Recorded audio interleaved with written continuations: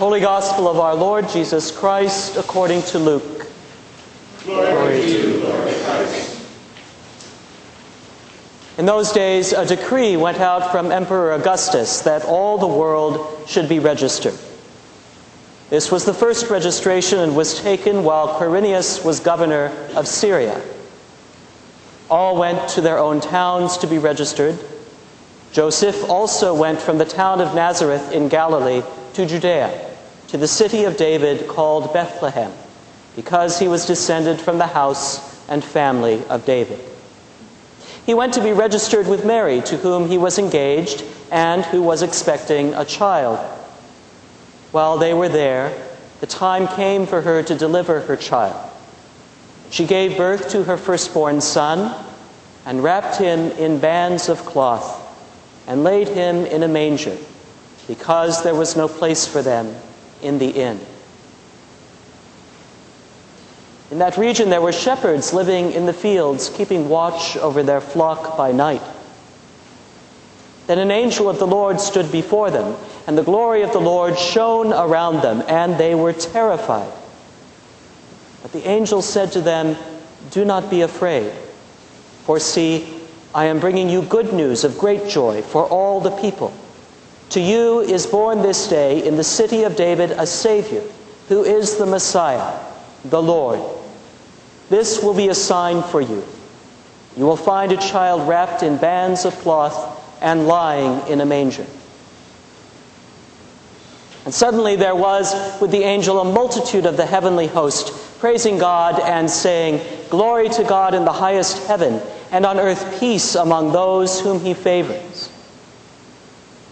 When the angels had left them and gone into heaven, the shepherds said to one another, "Let us go now to Bethlehem and see this thing that has taken place, which the Lord has made known to us." So they went with haste and found Mary and Joseph and the child lying in the manger. When they saw this, they made known what had been told them about this child, and all who heard it were amazed at what the shepherds told them. But Mary treasured all these words and pondered them in her heart. The shepherds returned, glorifying and praising God for all they had heard and seen, as it had been told them. The Gospel of the Lord. Praise to you, Lord Christ.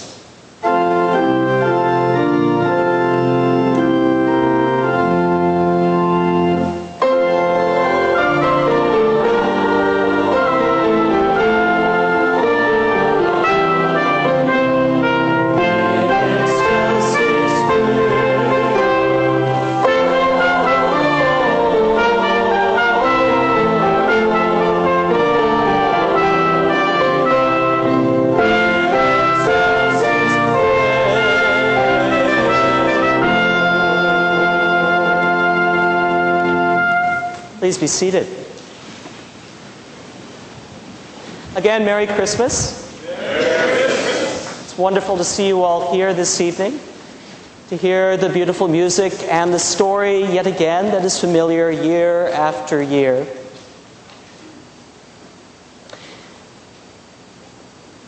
Just after my daughter was born this past fall, she was doing something that some babies do when they're born called grunting.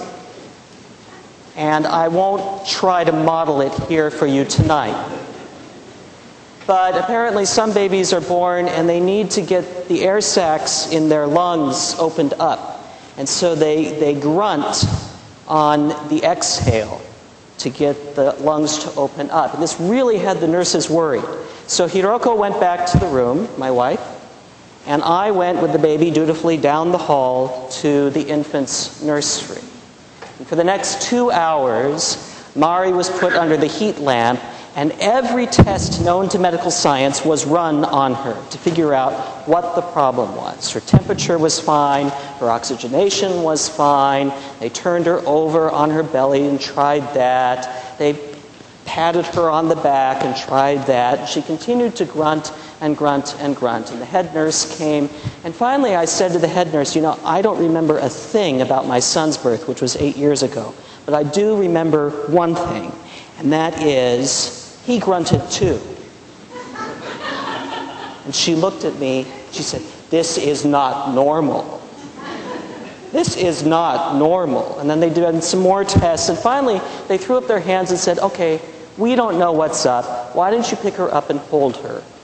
And I picked her up and held her, and she stopped. She stopped grunting. I thought, wow. 200 years of medical science versus a few million years of evolution. There you go. There you go. When baby Jesus is born in Bethlehem, Luke tells us that Mary wraps him in bands of cloth, swaddling clothes, as is rendered in some English translations, and lays him in a manger. Now, the author of Luke was writing a text that would later become to be regarded as sacred by the Christian community. And so we assume, and I think accurately, because Luke is a tremendous author and leaves no words to waste, that there was something meant by this being wrapped in bands of cloth, in swaddling clothes. But as I look at the Christian commentaries, nobody agrees what that means. Maybe it was just to reference him to the shepherds, because that's what the angel says. Look for a baby wrapped in bands of cloth and lying in a manger. The thing is, being wrapped in bands of cloth was not all that unusual. Most of the ancient world swaddled their babies in bands of cloth this way, and many parts of the world still do. So why does Luke point this out to us? Other commentators dig a little bit deeper. Luke knew Scripture. Luke knew the ancient texts.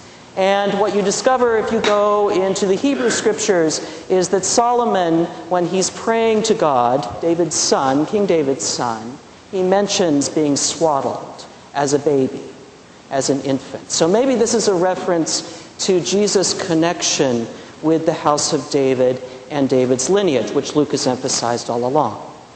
Fine. Another beautiful, scholarly, biblical answer. Maybe, other commentators think, maybe the swaddling is a theological symbol, because there's one other time in life that the body is swaddled, and that is after death. So maybe it's a reference or a presaging of Christ's death, of his self-offering for all of the human family and indeed all of creation.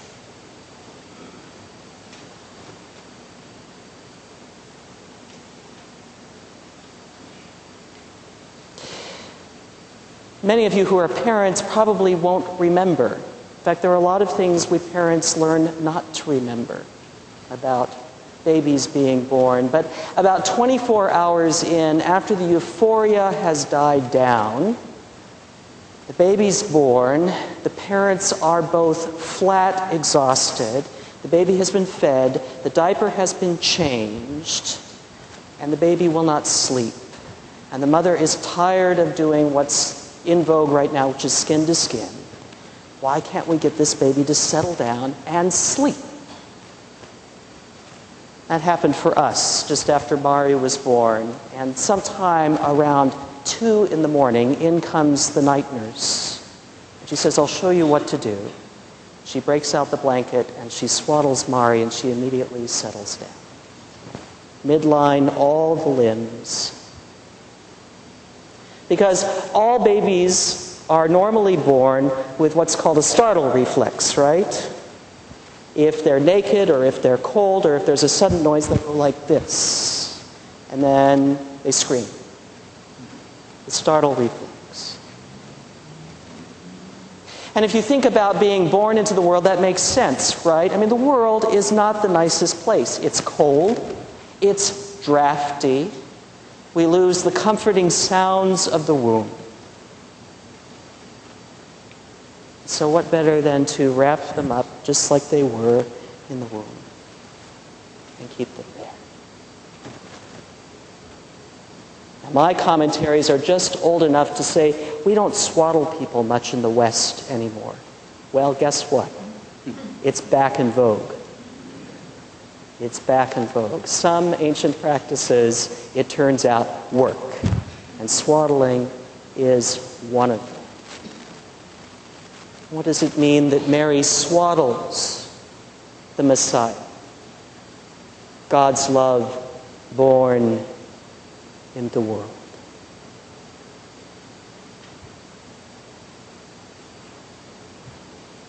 Our world is always filled with contrasts, isn't it? Think about the news this past week. Think about the political news on one hand. Think about the economic news that we all continue to live with. Think about the fact that people are still unemployed and underemployed. Think about life in general and how stressful and difficult it is. And how life, in so many ways, outside of the gospel, is a zero-sum game. There are winners and there are losers. And it seems that nobody gets ahead without somebody else falling behind. What was Washington about this week, if not that? Right? Somebody, in order to get ahead, had to make sure somebody else fell behind. The zero-sum game is a cruel fact of our lives, is it not? And part of us, I think, gathers here this night in some sense of refuge from that world, looking for some alternative to that world. Yet it still haunts us and our steps. The author of Luke reminds us that the zero-sum game is not just a 21st century phenomenon or a 20th century phenomenon. It was a first century phenomenon. It was an ancient phenomenon. Quirinius was governor of Syria. Augustus declared that all the world should be registered. People had to get up, drop their livelihoods, and go to the towns in which they were born, Luke tells us. The world has not changed much. And for God's love to be born into that world, can't you imagine the infant's startled reflex? The shock of love being born into the world of the zero-sum game.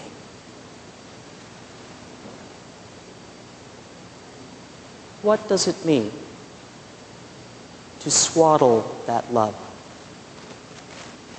What does it mean for each of us in the face of the zero-sum game that the world throws at us? To take the love that God has planted in each of our hearts, where God has been born in each of us, and to pick it up and to hold it. To hold it in love. To swaddle God in our hearts. To shield that love for a moment from the zero-sum game, with the hope that perhaps that love will grow up and maybe conquer the world that we so often fear, that we so often dwell upon and worry about in the dark hours of the night. What does it mean for each of you in your own life to swaddle God's love, precious as it is, born in you, this night and every night to come? And ponder all these things in the deep places of the soul.